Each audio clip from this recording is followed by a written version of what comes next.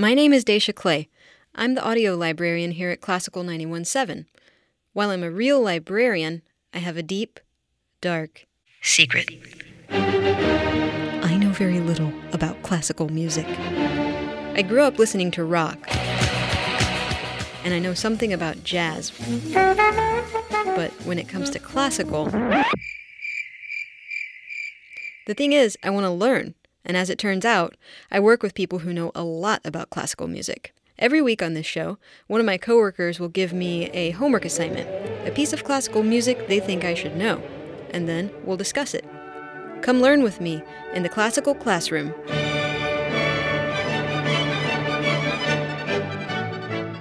Hello everyone, and welcome to the classical classroom. I'm Daisha Clay, and my instructor today is performer and entrepreneur, Mr. Richard Dowling. He is a concert pianist who specializes in Chopin, Ravel, Gershwin, and ragtime. He plays 70 to 90 concerts per year.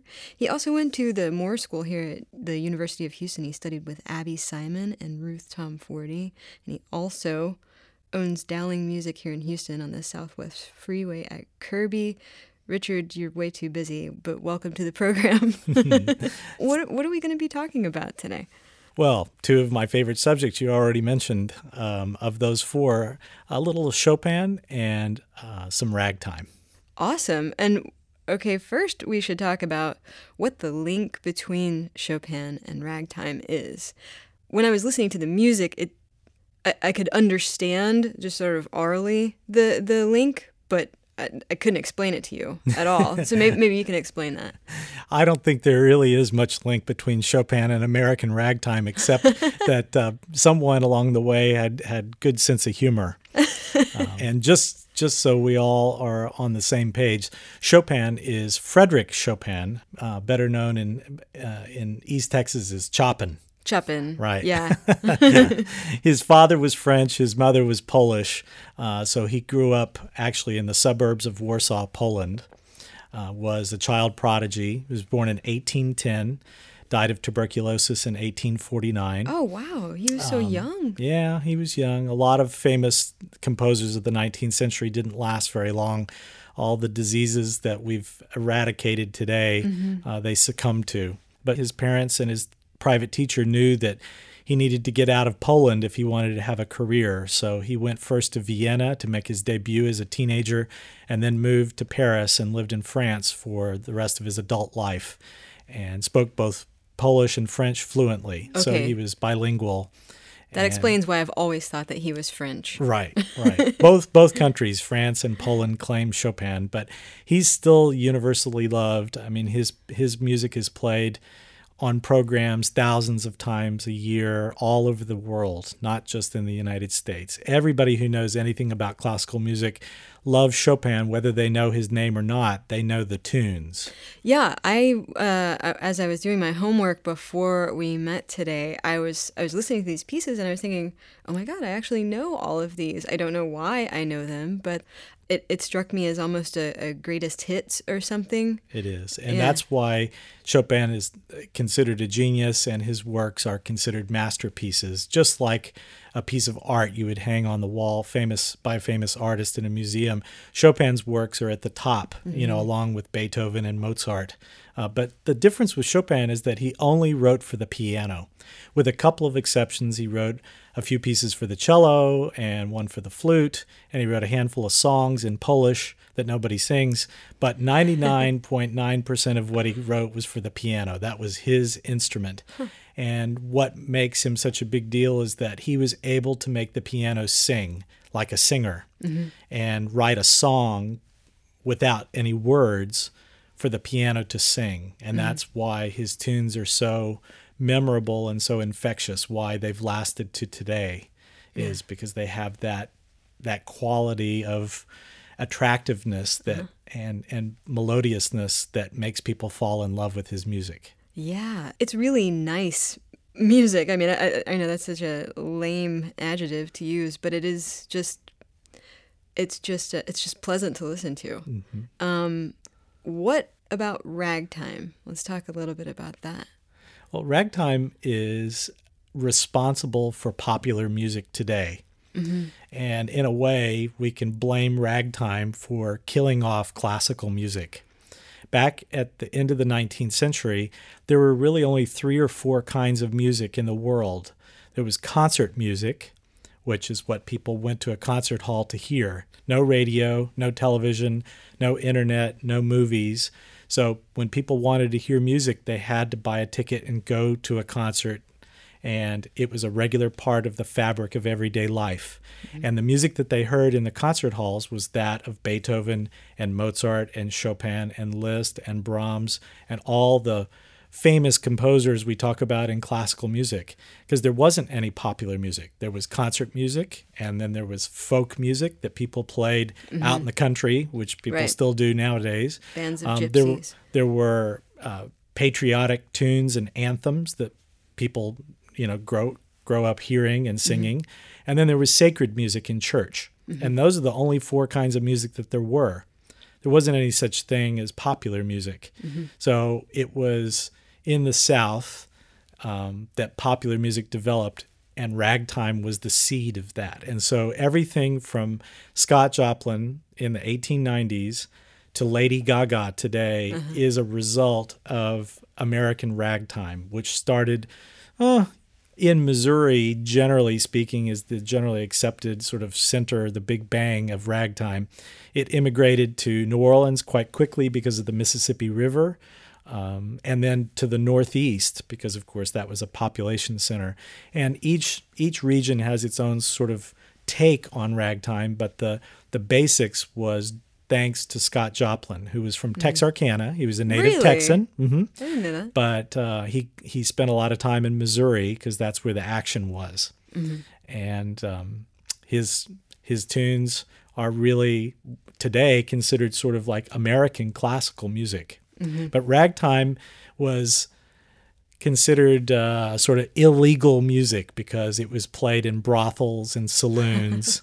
And so its pedigree doesn't have a great history. Yeah. But today we just take it on its own merit. And the reason people loved it then and the reason why they love it today is because of its syncopation.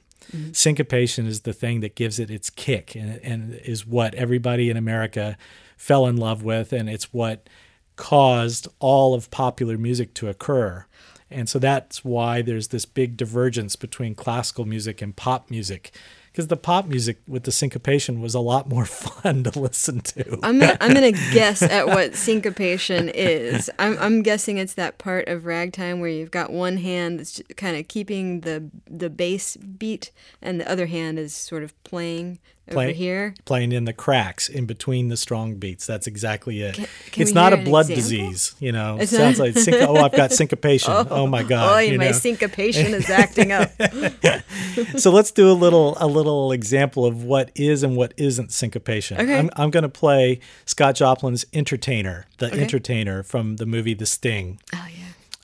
But I'm going to play it first just as a march. Okay. I'm going to play it straight with no syncopation, so you can hear what just a regular old march sounds like. Cool.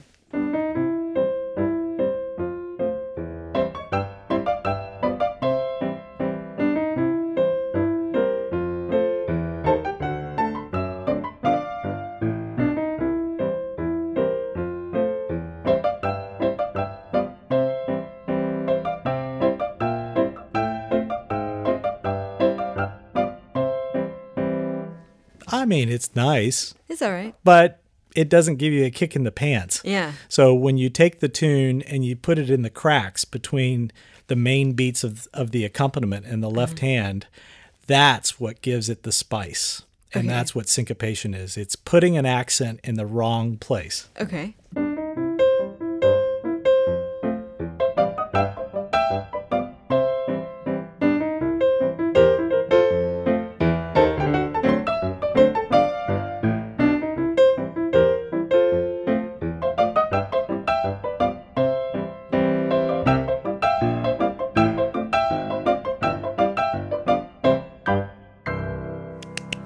Yay! That was awesome. I love that song. And, people love the Entertainer, and it's sort of taken over the world. You can get the Entertainer on a ringtone for your cell phone. That's great. I think it's kind of funny that ragtime killed the classical star. What interested you? What came first for you, I should say, the ragtime or the classical? Well, I grew up here in Houston, and my mom wanted me to take piano lessons, so I did what I was told, and this is what happens when you do what you're told.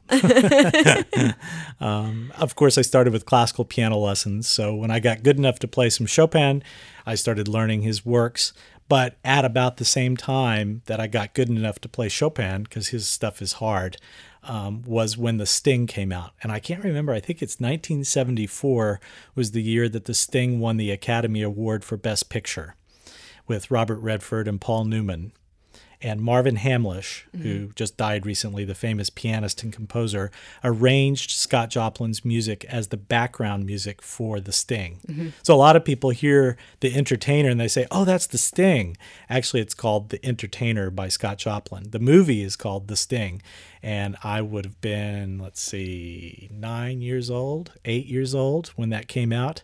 And so, I fell in love with it too. And I went to Dowling Music, which wasn't called Dowling Music, and I bought the book of the complete Scott Joplin collected works, and I still have that book, and I learned all of the Scott Joplin rags behind my teacher's back.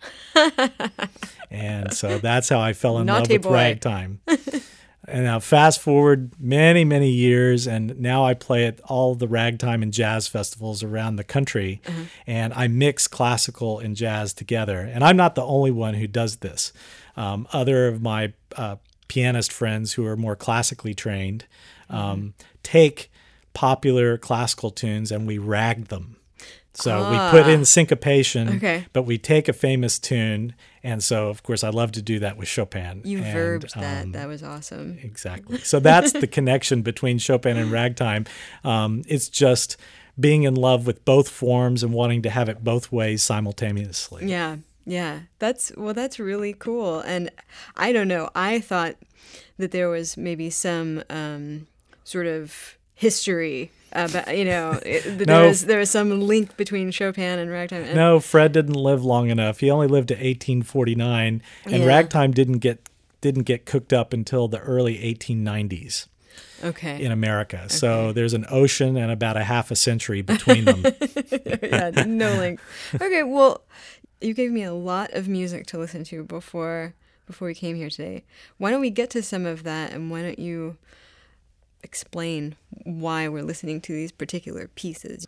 This is Chopin's Nocturne in E-flat major, Opus 9, number 2. It's an early work. Opus 9 means it's early. Opus just means work. Yeah. Sometimes I think that the American public who goes to concerts looks at op.9 no.2 and thinks it's a website address or something, What does that mean? Strange notation. Opus is just Latin. It means work. Okay. And it's a publisher's designation for the chronological order. Okay. So, and it's of the 15 or so nocturnes that Chopin wrote, this is probably the most famous one. It's got the tune that everybody knows. Tell me what a nocturne is. I assume it has something to do with night. That's it. Okay. It means a night piece. Night piece. So it's a piece to relax. It's just a song with no words, something to maybe fall asleep to. Yeah. But not all of Chopin's nocturnes are sleepy pieces. Some of them can be very dramatic.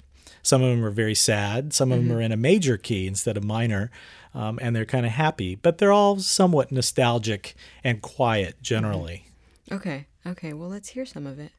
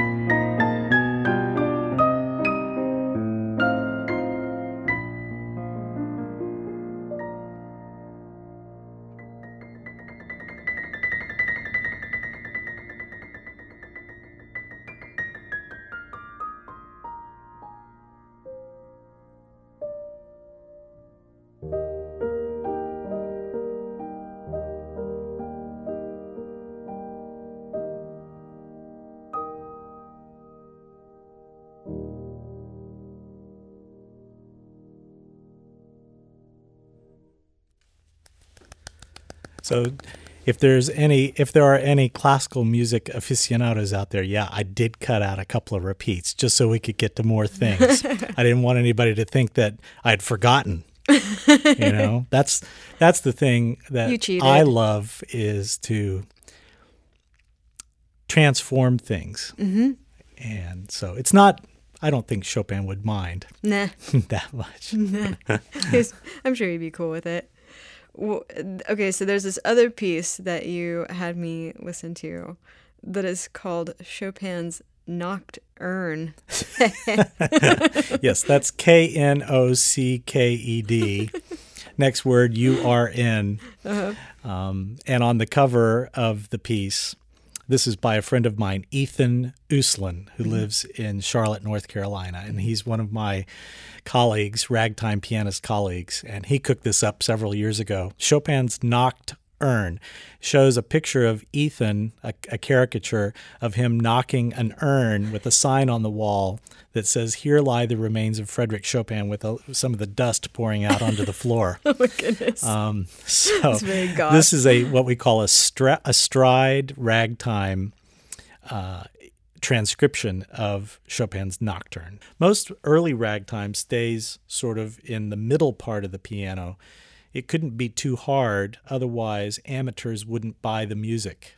The music isn't printed in too difficult of an arrangement so that most people can play it. Mm-hmm. So that's how ragtime started. It wasn't too difficult. But the players of the day, of course, had bigger technique. So they would add octaves in the left hand and add lots of extra notes and jump all over the place. And so today, of course, nobody wants to be restricted. Those of us who are professionals get in lots of extra notes. And so Ethan has added notes to his arrangement, and I've added even more notes to it. That's what you do when you're a virtuoso. You know what a virtuoso is, by the way? It's a musician with real high morals. I don't know.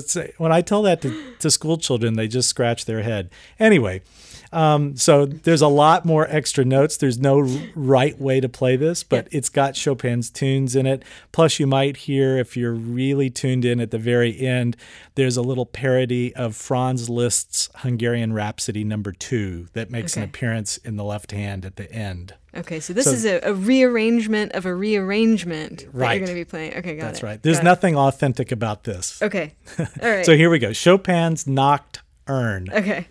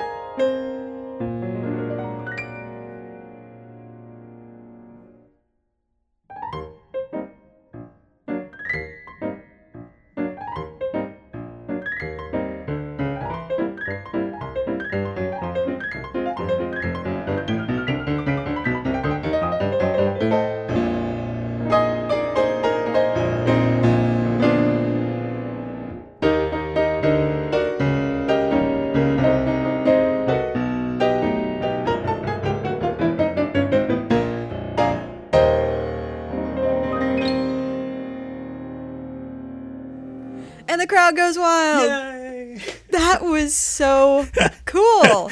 Oh my God.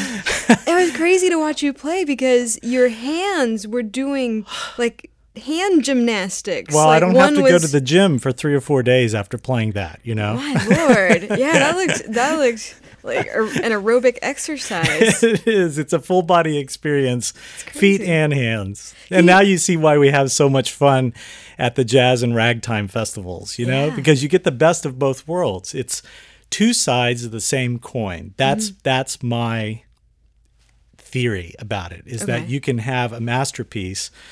It's a little bit like putting a mustache on the Mona Lisa. It's no disrespect, but nobody's going to put a mustache on a piece of unknown art. And we're not being disrespectful. We're just having fun. Okay. The melody is exactly the same in both pieces, but it's been syncopated. Okay, got it. Otherwise, the rhythms and everything else are totally different. Okay.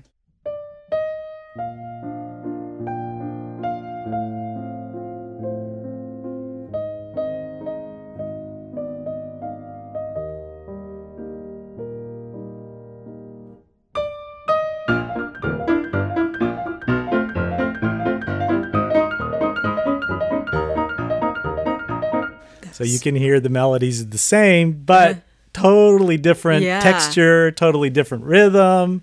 It's just the tune is the same. And of course, a million extra notes have been added and it's been sped up really fast. Yeah.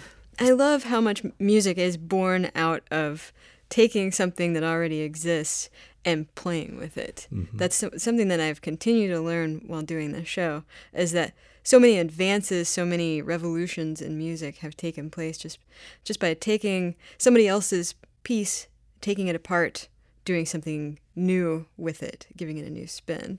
That's really cool. Igor Stravinsky did that all the time. And Pablo Picasso, of course, is notorious for having said, "I steal." Yeah, dude was a straight up thief. Well, I mean, it strikes me that, you know, when you were playing the Nocturne, it was very gentle. It was your hands moved along the keys in a very sort of flowing way. And with the ragtime, you're just jumping all over the place. I mean, so to not call it serious music, I mean, that takes skill. That is. Well, that's why I went to U of H forever. And that's why I got to study with Abby Simon and Ruth Tomforty. They are both virtuoso pianists, and I've been very fortunate to have a lot of great teachers along the way. But I've also spent thousands and thousands of hours practicing. Yeah. That's great. Well, they taught you real good. They taught me good. That's right. So, what are we going to hear next? We've got, there are a lot of words in this list of things I do not understand. I was thinking that maybe we might jump to another piece of Chopin. Okay. This is the Revolutionary Etude. Poland's been overrun a million times in its life on the planet. Yeah. It's the country everybody loves to invade. And so Chopin, despite the fact that he lived in France his whole life, he never lost the feeling of being Polish. And, you know, I live in New York and in Houston. So when I'm in New York, I say I'm from Texas. And when I'm in Texas, I say I'm from New York, because everybody loves a foreigner. And so Chopin always paid tribute to his home country whenever he could, when he was in France. So he composed a lot of polonaises, which is a national dance, a lot of mazurkas, which is another Polish national dance. And in this particular exercise for the piano, an etude, he called it the Revolutionary Etude, paying tribute to Poland gaining its independence from whatever conquering country it had been occupied by. And so it's a dramatic piece. It's really an exercise for the left hand. And an American ragtime composer, Joseph Lamb, took the left hand part and slowed it down and turned it into a nocturne, a ragtime nocturne called the Ragtime Nightingale. That sounds like a made-up thing. So it's kind of a little bit of a paradox, because he took a fast virtuosic piece by Chopin and slowed it down and turned it into a nocturne. The first one we heard was a Chopin nocturne turned into a fast piece. Now this one's going to be a fast Chopin piece turned into a slow ragtime piece. So you see you can do it both ways. So I'm going to play just a little bit of Chopin's Revolutionary Etude, just so people have the tune in their head. Okay. Although in this case, Joseph Lamb didn't really use the tune. He used the accompaniment, believe it or not. He used the left hand as the basis for the ragtime piece. So this piece is polar opposite from the nocturne and the nocturne, in that the nocturne used the melody. In this case, Joseph Lamb is using the accompaniment, the left-hand part, as the basis for his ragtime nocturne. So it's completely opposite and upside down, which just goes to show you everything's fair game. We can use all the spare parts that we need when we do a ragtime version of something. So first, a little excerpt of Chopin's Revolutionary Etude. This is the Etude in C minor, Opus 10, number 12, for those who love the website stuff. Yeah.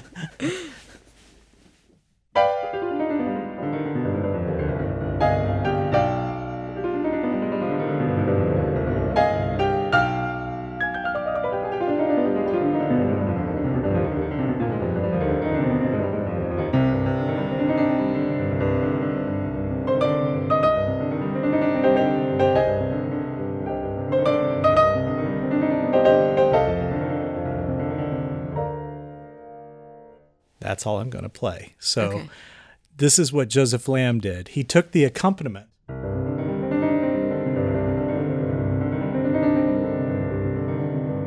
and he slowed it down.